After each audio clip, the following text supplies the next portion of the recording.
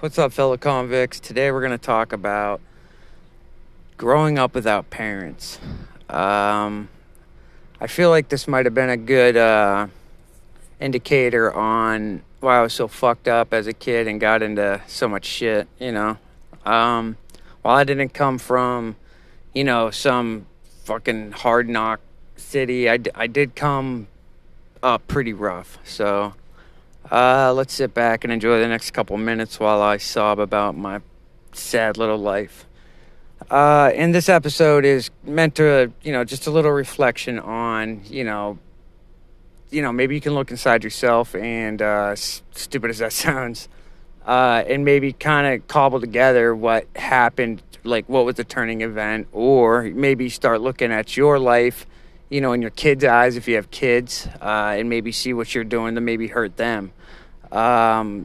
So, divorce was an unsaid thing when I was a kid. It definitely, I didn't think as a kid, looking back, that it was too common. Let's just say that, say the least. So my parents were together till, they finally broke up when I was 10.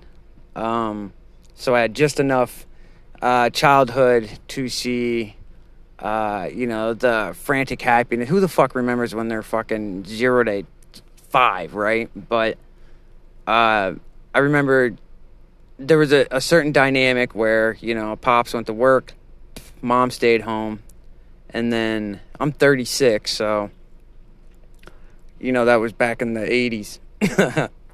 I'm old. But, there was that dynamic of, one stays home, one goes to work, so I was definitely left without a father. He worked second shift, so, he'd be sleeping when I went to school, and he'd be gone by the time I got home. But then, you learn to deal with it. He's the breadwinner or whatever.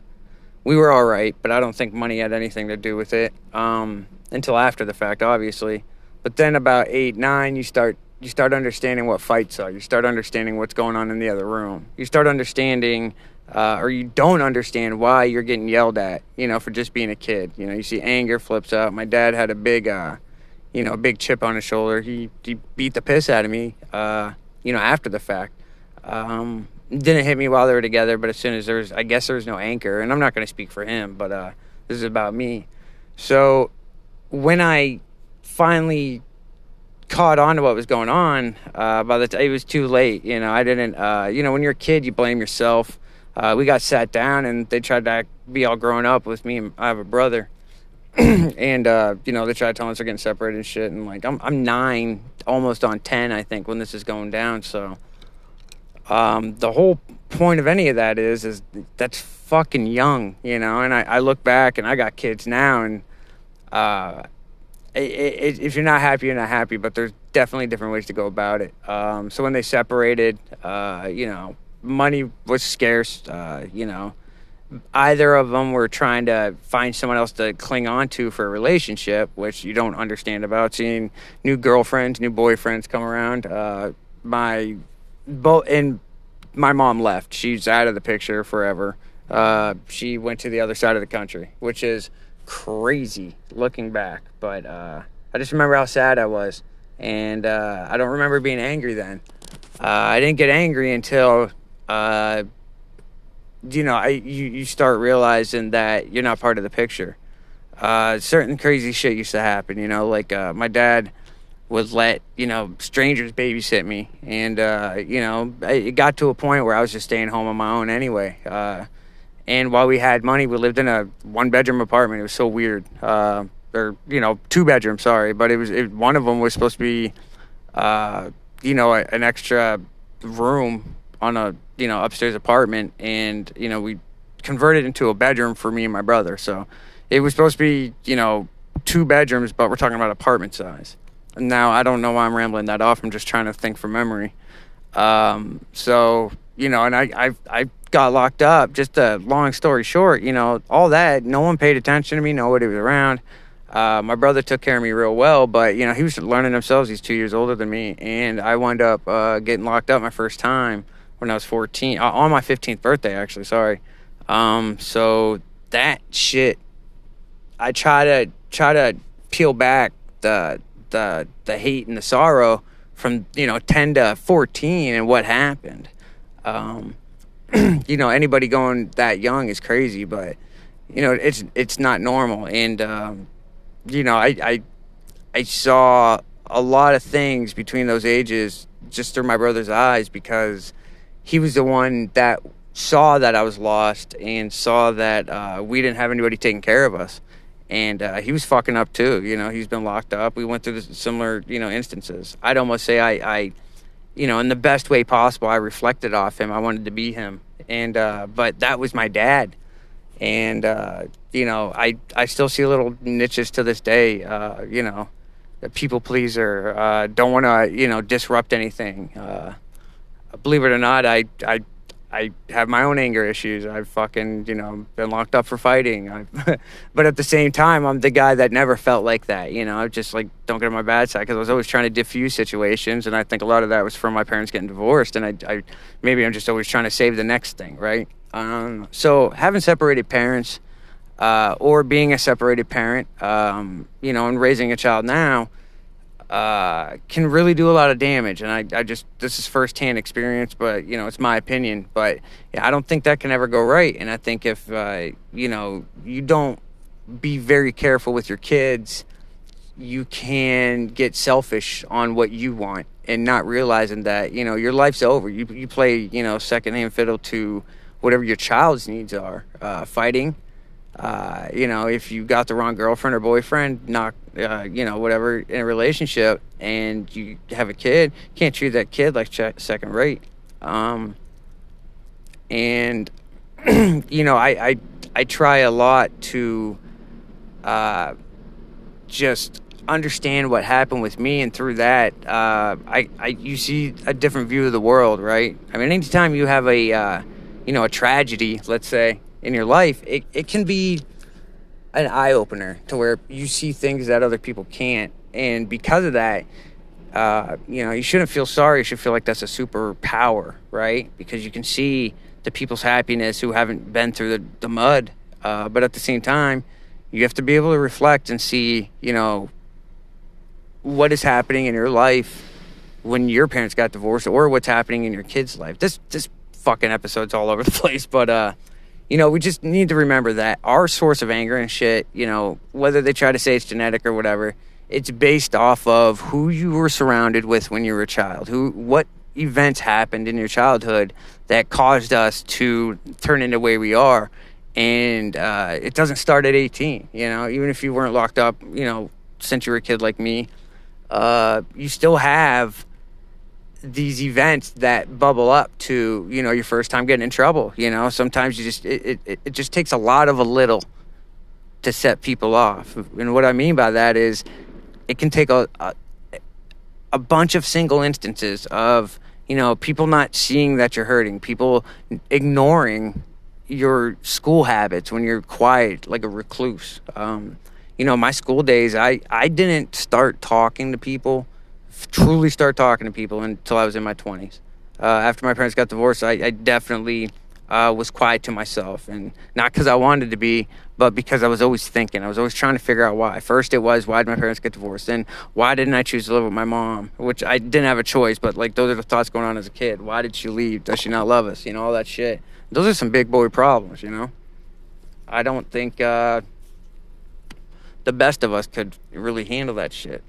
But I do think that not enough people talk about it. Not enough people describe the bad experiences. Everybody wants to say on the front that, everything's fine. I can remember that. Everybody wants to talk about what was happening that people can see out front, either, name shaming or, everything looks good. But behind the scenes, nobody wants to show that they might need therapy, that their kid might not be safe, and not being hurt, but just might not be safe emotionally because you're not ready to deal with your travesty or your tragedy. And you're putting all this shit on your kid, your outbursts and stuff like that. That shit sticks with them.